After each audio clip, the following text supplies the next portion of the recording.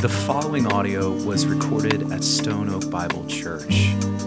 For more information about our church or for more resources, visit us at stoneoakbible.com. So here's the deal. We've been walking through Romans for this season. Philippians is obviously not Romans, but I want to invite you to open with me to the book of Philippians. As always, if you don't have a Bible, there should be one around you. I want to invite you to grab that one. Follow with us. You can follow with us in that one. If you're here and you do not own a Bible, again, as always, it is our privilege and joy to be able to give you that one. So find one around you. You can take it with you. You don't even need to tell us. It's a privilege that we get to do that. So, like I said, we're going to be in Philippians, not Romans, and there's a couple reasons for that. First of all, believe it or not, Advent is coming and begins next Sunday. It's just unbelievable that we are already here. But during Advent, each and every year, we take a moment, we pause from the book that we're walking through, the text we're walking through, to focus our hearts on Advent. And we are excited to be able to do that. And it just so happens that last week in our journey through Romans, we made it through we were able to finish chapter 12. And here's the deal. We thought it would be a little weird to start into chapter 13 when we knew we were going to have to push the pause button and wait till next year to pick back up. So, because we landed where we did, we thought, you know what? This would be a great time for us to pause as we come into the Advent season. The second reason for this is, as we've said, Thanksgiving is this week, and Advent, again, coming. And if you're anything like me, whether you're ready or not, here it is. And if you're anything like me, there has been so many years where it's like mid-December before I said, what just happened? Now I'm ready, but I wasn't ready for it. And I thought because of that, this would be such a great time for us to prepare our hearts and our minds for the week to come. And my prayer, as I've been praying for this time, my prayer has been, God, what does your word have for us? What does it have to say to us in this season of expectation, this season of thankfulness? What does your word have? And I kept coming back to the text we're going to look at today. This text is one of those common texts, well-known texts, the quote all the time, put on a coffee mug, kind of Christian kitschy sayings. This is one of them. This is one of them.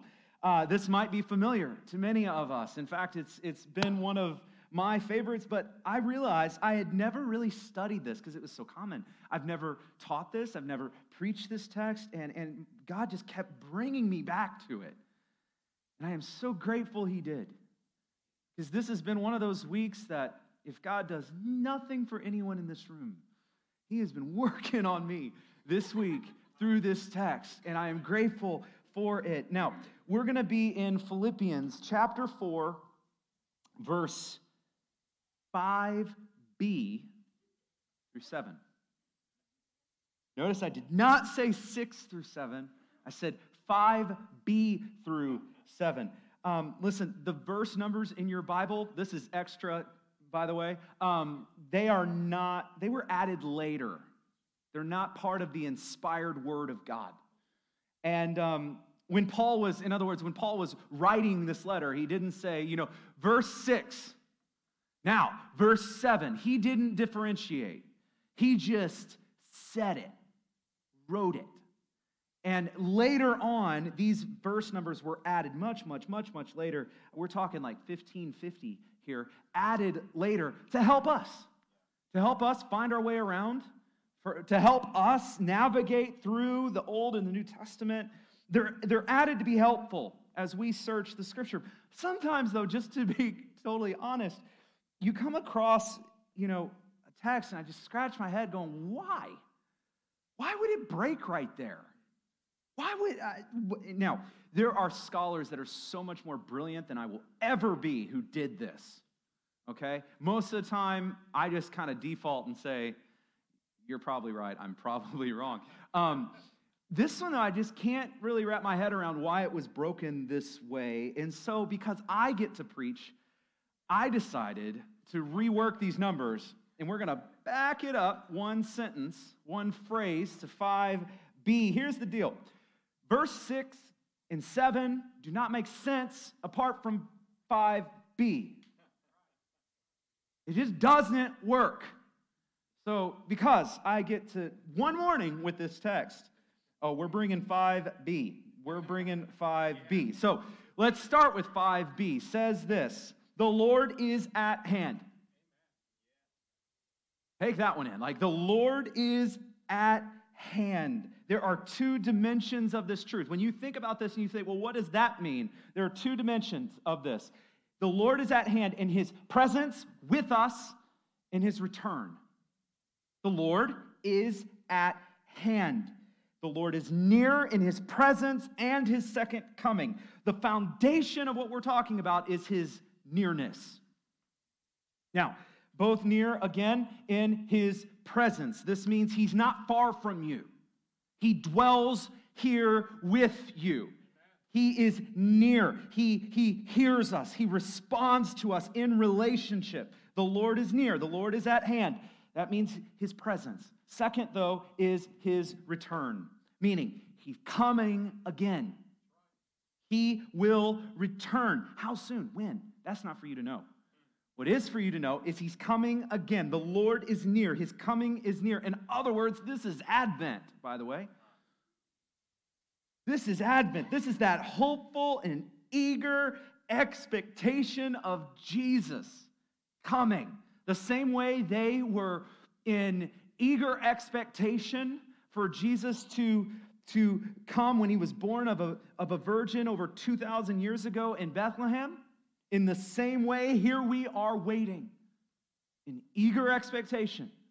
When we read this text, it says, the Lord is near, meaning he is with you and his coming is soon. The Lord is at hand.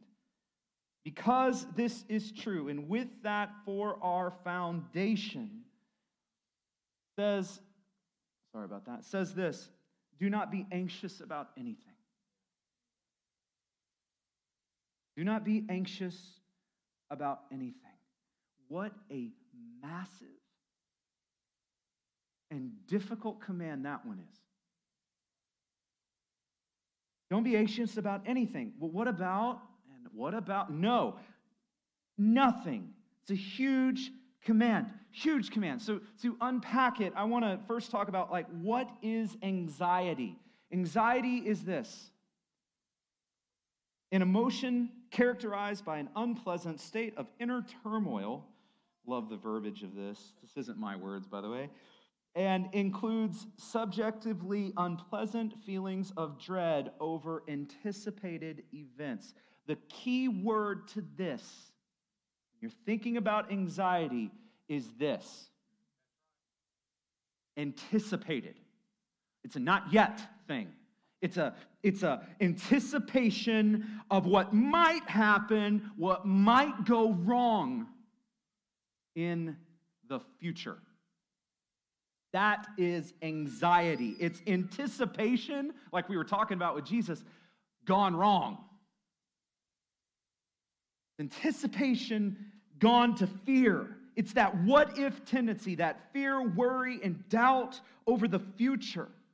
And statistically, anxiety is massive in our culture, in your community, out those doors, and maybe in these doors. Massive, according to the Anxiety and Depression Association of America. That's a thing. Anxiety disorders affect 40 million U.S. adults every year. Some context, that's about 18%. That's about 1 in 5 with diagnosed anxiety in our lives. That means 1 out of every 5 people you meet, average, have been diagnosed, have been wrestling with this, making this the most widely common illness in America. This means that if you think about it, I want you to really think about this. Of all the countercultural things that the Bible calls us to, of all of the radical things that we are called to as the people of God, of all of them, and there is a lot of them, out of all of the ways that you and I are meant to be set apart in the world but not of it, of all of the ways, this command to be anxious about nothing just might be the single most countercultural thing that you and I can do. The most radical thing that you and I can do. Yet, unfortunately, anxiety is often just as rampant in the church as it is outside of it. We can many times quote the Bible through and through. We attend church, group, live in generosity and service, share the gospel every day, and yet be completely wrecked by anxiety. What if? What if this happens? What about that? And what if, and listen, if the enemy cannot take away your future, which he can't, the second best thing he can do is to just get you so wrapped up in fear and anxiety that he destroys your life today. We live in, I'm going to tell you things you know. We live in a very anxious world. We just walked through a nasty political season. I said that in past tense. We are walking and we are in a nasty political season. We walked through a global pandemic. We are dealing with unknowns. We are dealing with strains and racial issues. We are dealing with, and all the politics that go along with that. Our news feeds, they get more money and more clicks if they can induce anxiety in you.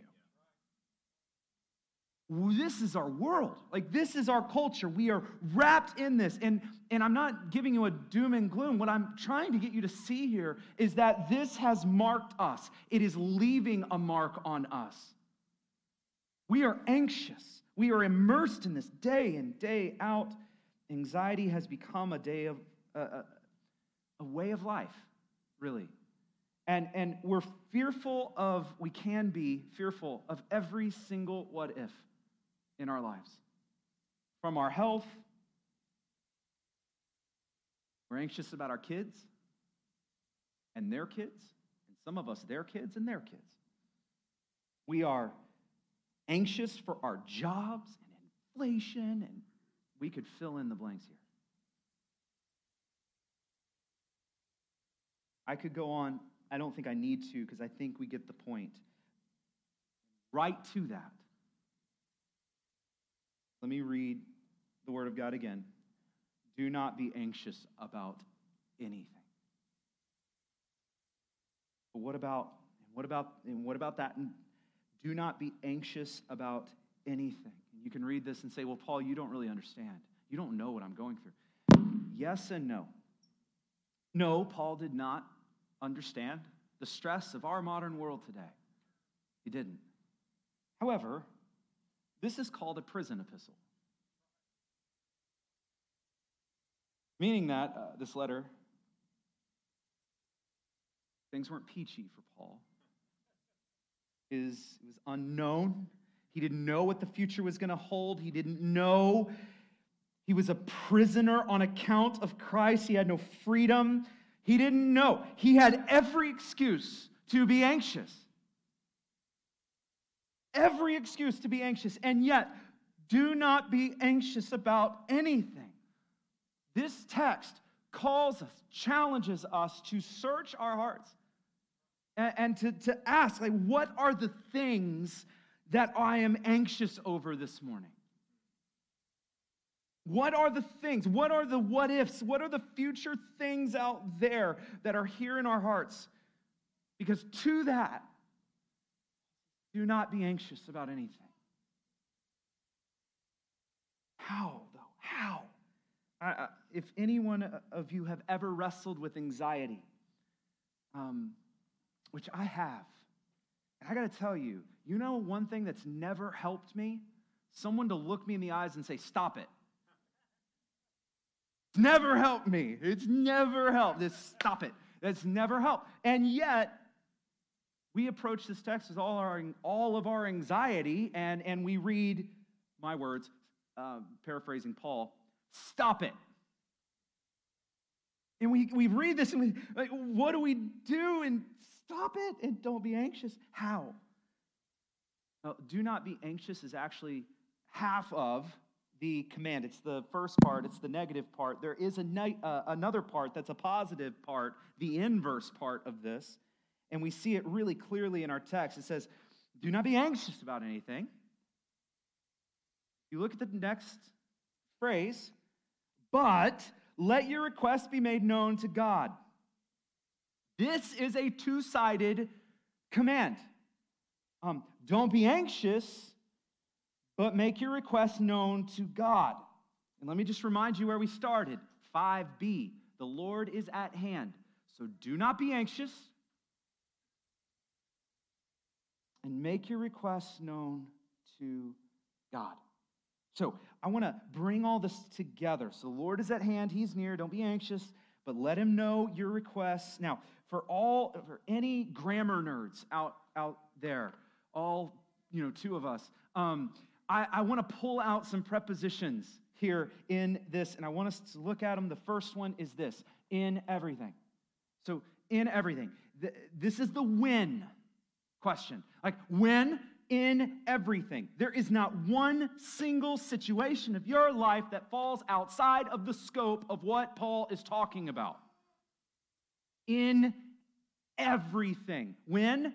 In everything. In everything you face, in everything you go through, in every situation, in everything. Second preposition, by prayer and supplication. This answers the how.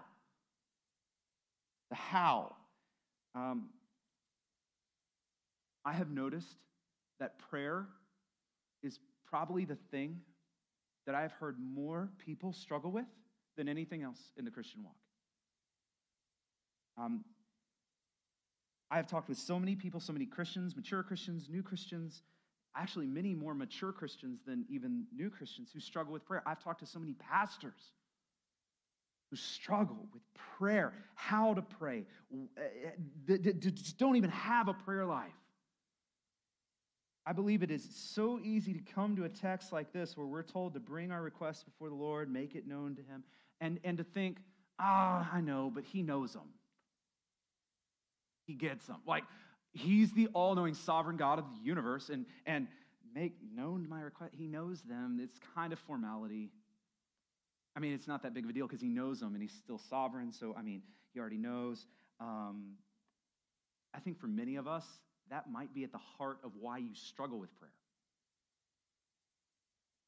We've forgotten what prayer really is. See, prayer is not us calling out to our God just to inform him of the goings on down here. This earth he created, just so in case he missed it. And to just let him know, keep him in the loop. And occasionally, along with that, general information, ask for something along the way. He's good at that. Keep him in the loop. And if that's prayer, church, no wonder we struggle with it. No wonder we struggle with it. That is not what prayer is. Prayer, first and foremost, is communion with God. Relationship with God. First and foremost, that is what it is. It's about us being with him, us resting in him. In other words, prayer is all about the nearness of God. that we would become more aware of his presence, that we would more and more rest in him, commune with him. That is prayer. That is prayer. And the more we understand the nearness of God, the more we pray and commune with him. Listen, there's no room for anxiety in that. So many struggle to pray, and I don't believe it should surprise us in any way that so many struggle with anxiety. Prayer and anxiety have this wacky inverse relationship, like they're on a seesaw. One goes up, the other one goes down. Like they're related. They're inversely related. And why is that? Well, it's not some genie in a bottle, make me less anxious. Poof, you're not anxious. It's not that. Like, that's not what Scripture puts before us. What Scripture gets us to see here is that the more we understand and know that our God is near, that the Lord is at hand, the more we get that, the less anxiety has anything to grab onto. Inverse relationship. When we come to the Lord in prayer and know the nearness of our God, anxiety has nothing to grip. Nothing to grip, like a seesaw. One up, one down. So when do we make our requests known to our God? Well, we do that in everything, preposition number one, and in every situation. And how do we do it? How do we make our requests known to God? Well, by prayer and supplication. The third, with thanksgiving. This one's weird. Like, this one's the hardest for me. For anyone who's ever struggled with anxiety, gratitude is not high up there on what you're doing when you're wrestling with anxiety. Thankfulness, gratitude. I mean, I'm anxious. The last thing I want to do is to give thanks for it. And if we're not careful, I want to call out something, because I want to call out something this does not say. So if we're not careful, it could look like this text is saying, hey, if a bad thing happens to you, you need to be happy about it. You need to say thank you for that bad thing. Like, you need to be grateful for all the bad things. Listen, if anyone has told you that in the name of Jesus and said that's the Christian way to do it, I am sorry.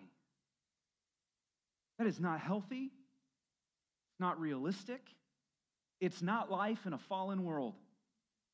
It is not. We live in a broken world, and in this world, we will weep. We will grieve. Things will not be the way they should be. The response to the Christian when things are not the way they should be is not to force a fake everything is awesome. Like, it's all good, smile all the time. It's not healthy. It's killing us. It is killing us. In this world, you and I, we will grieve and we will face disappointment. Last week, in fact, we talked about vandalized shalom. We live in that. When the peace of God, the things that the way they should be, just it isn't. But listen, that grieve and that mourning and that weeping over things that are broken in our world, that is not the same thing as anxiety. I want to do my best to uncouple those two things. Remember, anxiety is about what? It's about the future. The what ifs. It's the anticipation that has gone wrong.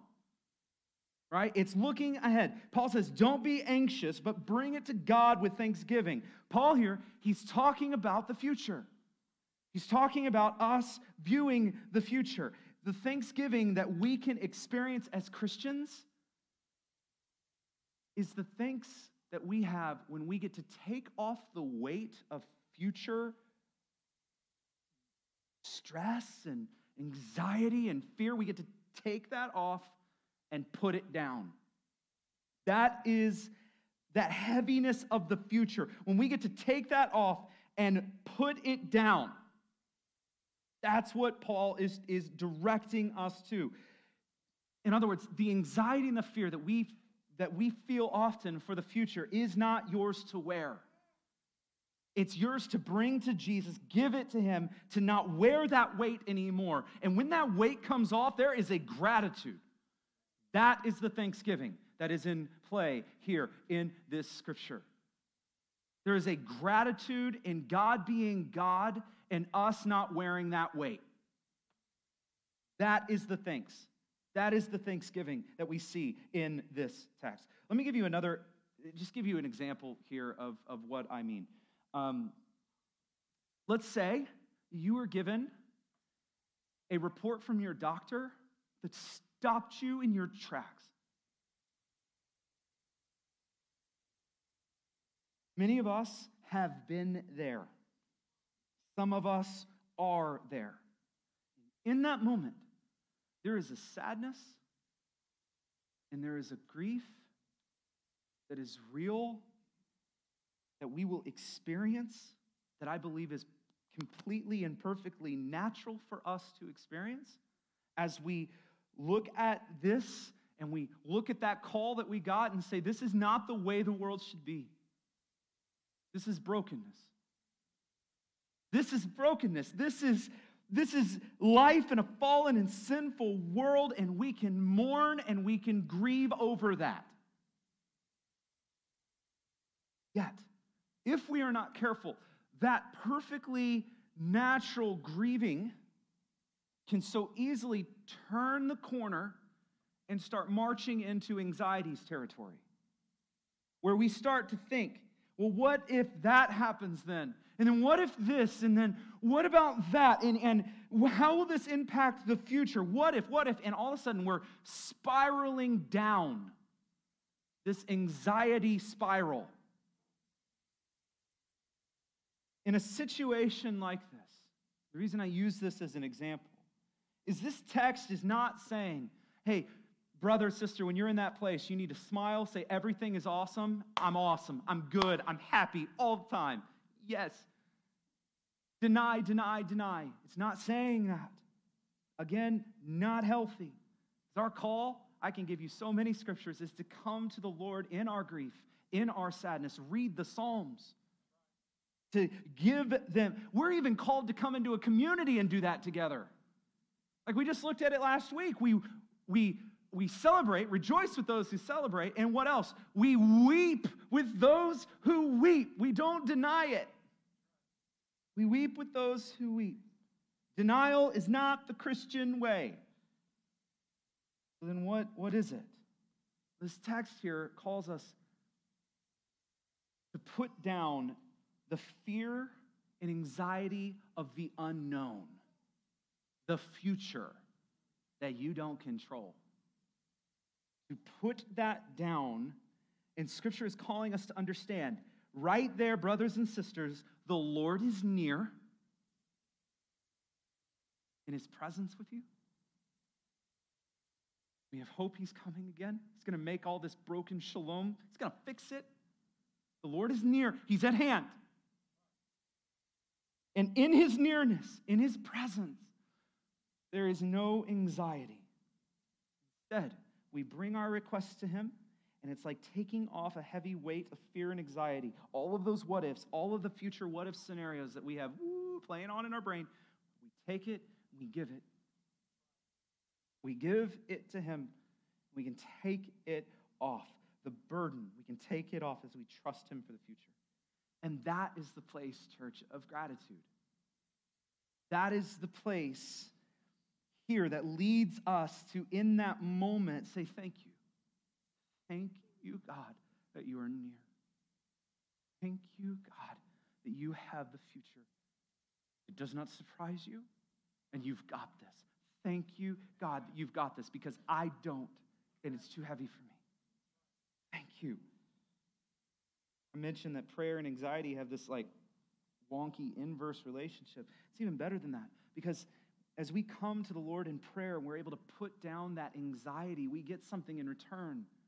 We get something in place of that fear. We are able to experience thankfulness because the Lord is near.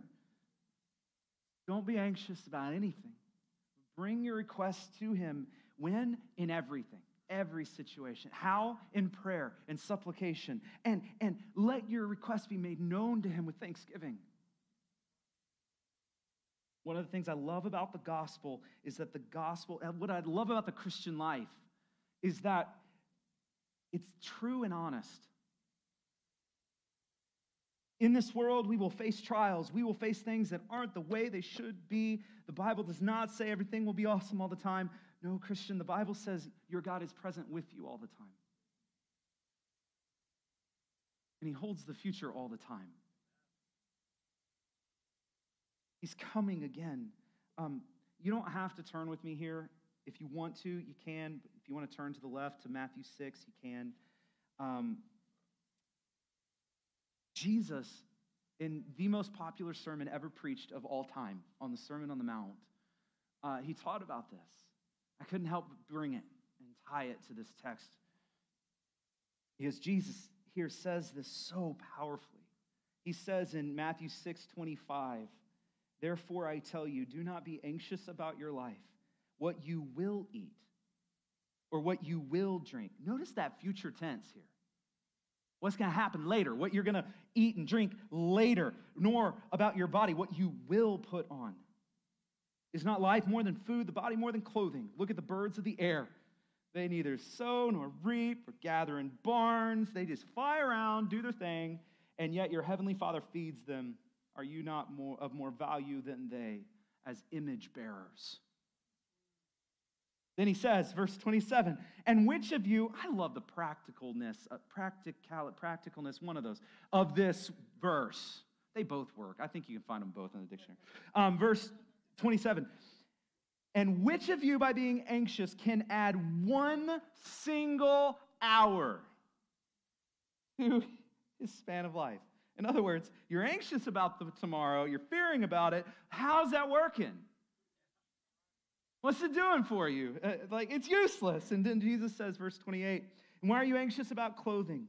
Consider the flowers, the lilies of the field, how they grow, toil, spin. And I tell you, they're beautiful. Even Solomon in all his glory was not arrayed like one of these.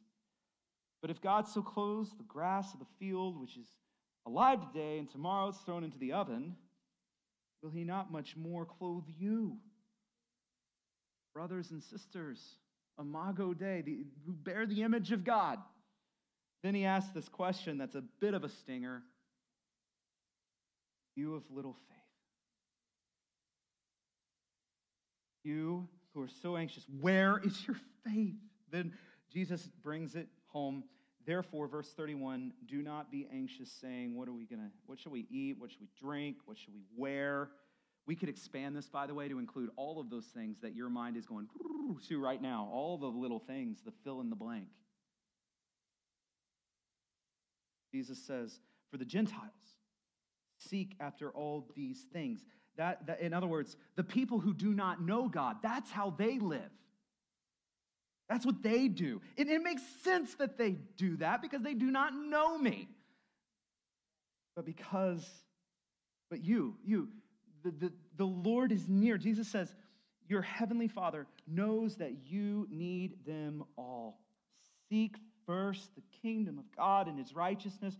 All these things, God's got this, will be added to you. Because this is true, verse 34, "Therefore," I think he said this a few times now, "do not be anxious about tomorrow, about the future, about the day after tomorrow, the week after tomorrow. Don't be anxious, for tomorrow will be anxious for itself," meaning it doesn't need your help. "Sufficient for the day is its own trouble." He's not saying this to scare us, the doom and gloom view.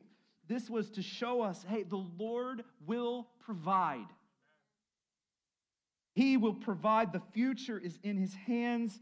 You can trust him with all of it, and that is incredibly good news, church. Incredibly good news. And it brings us back to our text. So turn back to the right with me to Philippians, and let's hit our last verse. Because do you know what happens when we do this? When we know that the Lord is near, he's at hand, he's here. when we stop being anxious about tomorrow, but start coming to Him in everything by prayer and with thanksgiving. Here's what happens to us. Verse 7. In the peace of God, which surpasses all understanding, will guard your hearts and your minds in Christ Jesus. Church, would you just rest in the verbiage of this text? The peace of God, not yours, of God. Not our peace, not us trying really hard to conjure up some peace, but it's God's perfect peace. The kind of peace that surpasses all of our understanding, meaning it just doesn't make sense. And how could it? We're just humans, and we're talking about a peace that comes from God Himself. And that peace, the peace of God that doesn't make sense to the world around us in any way, and we can't even explain it to them, that peace will what? I want you to hone in with me on this part of this verse. Will guard your hearts and your minds in Christ Jesus. The peace of God will guard your heart and your mind. I have thought so often, I've even prayed for this.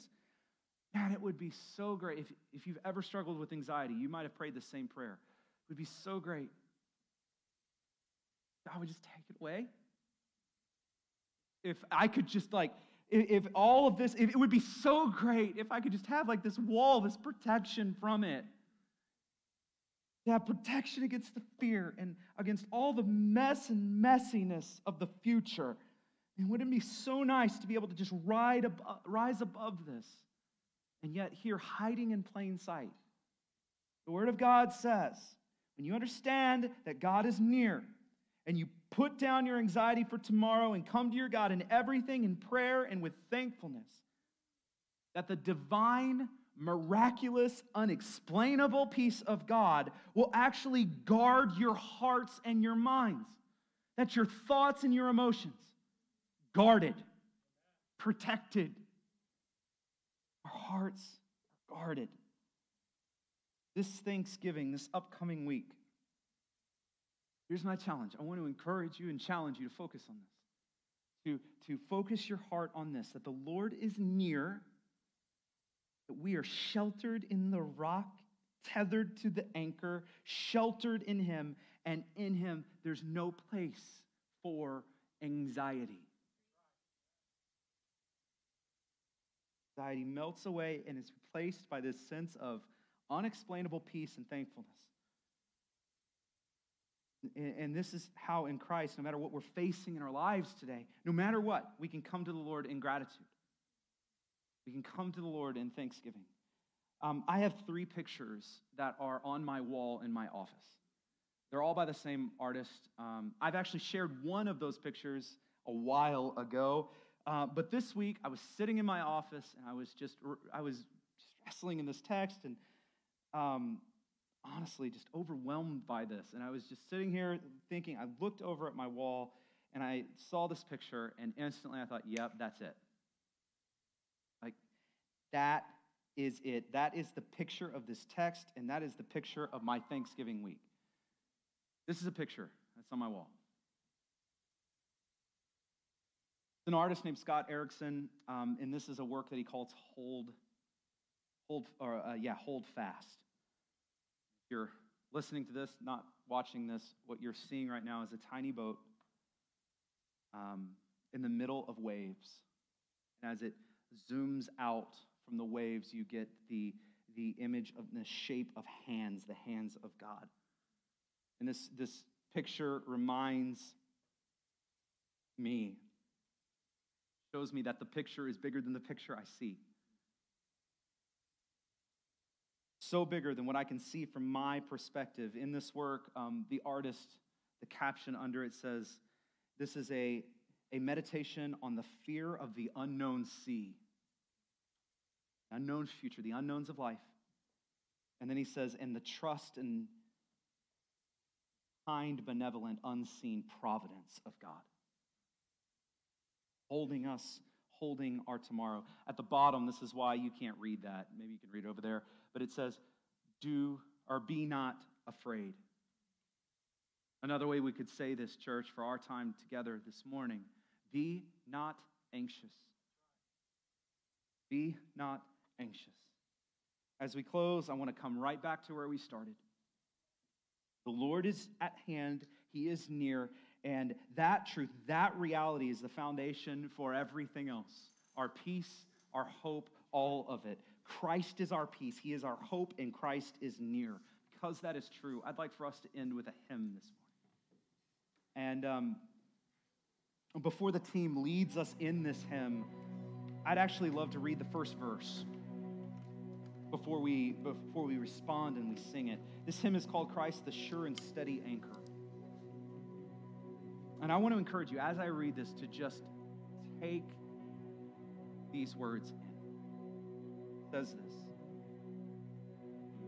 Christ, the sure and steady anchor, in the fury of the storm, when the winds of doubt blow through me, and my sails have all been torn, in the suffering, in the sorrow, when my sinking hopes are few, I will hold fast to the anchor. It will never be.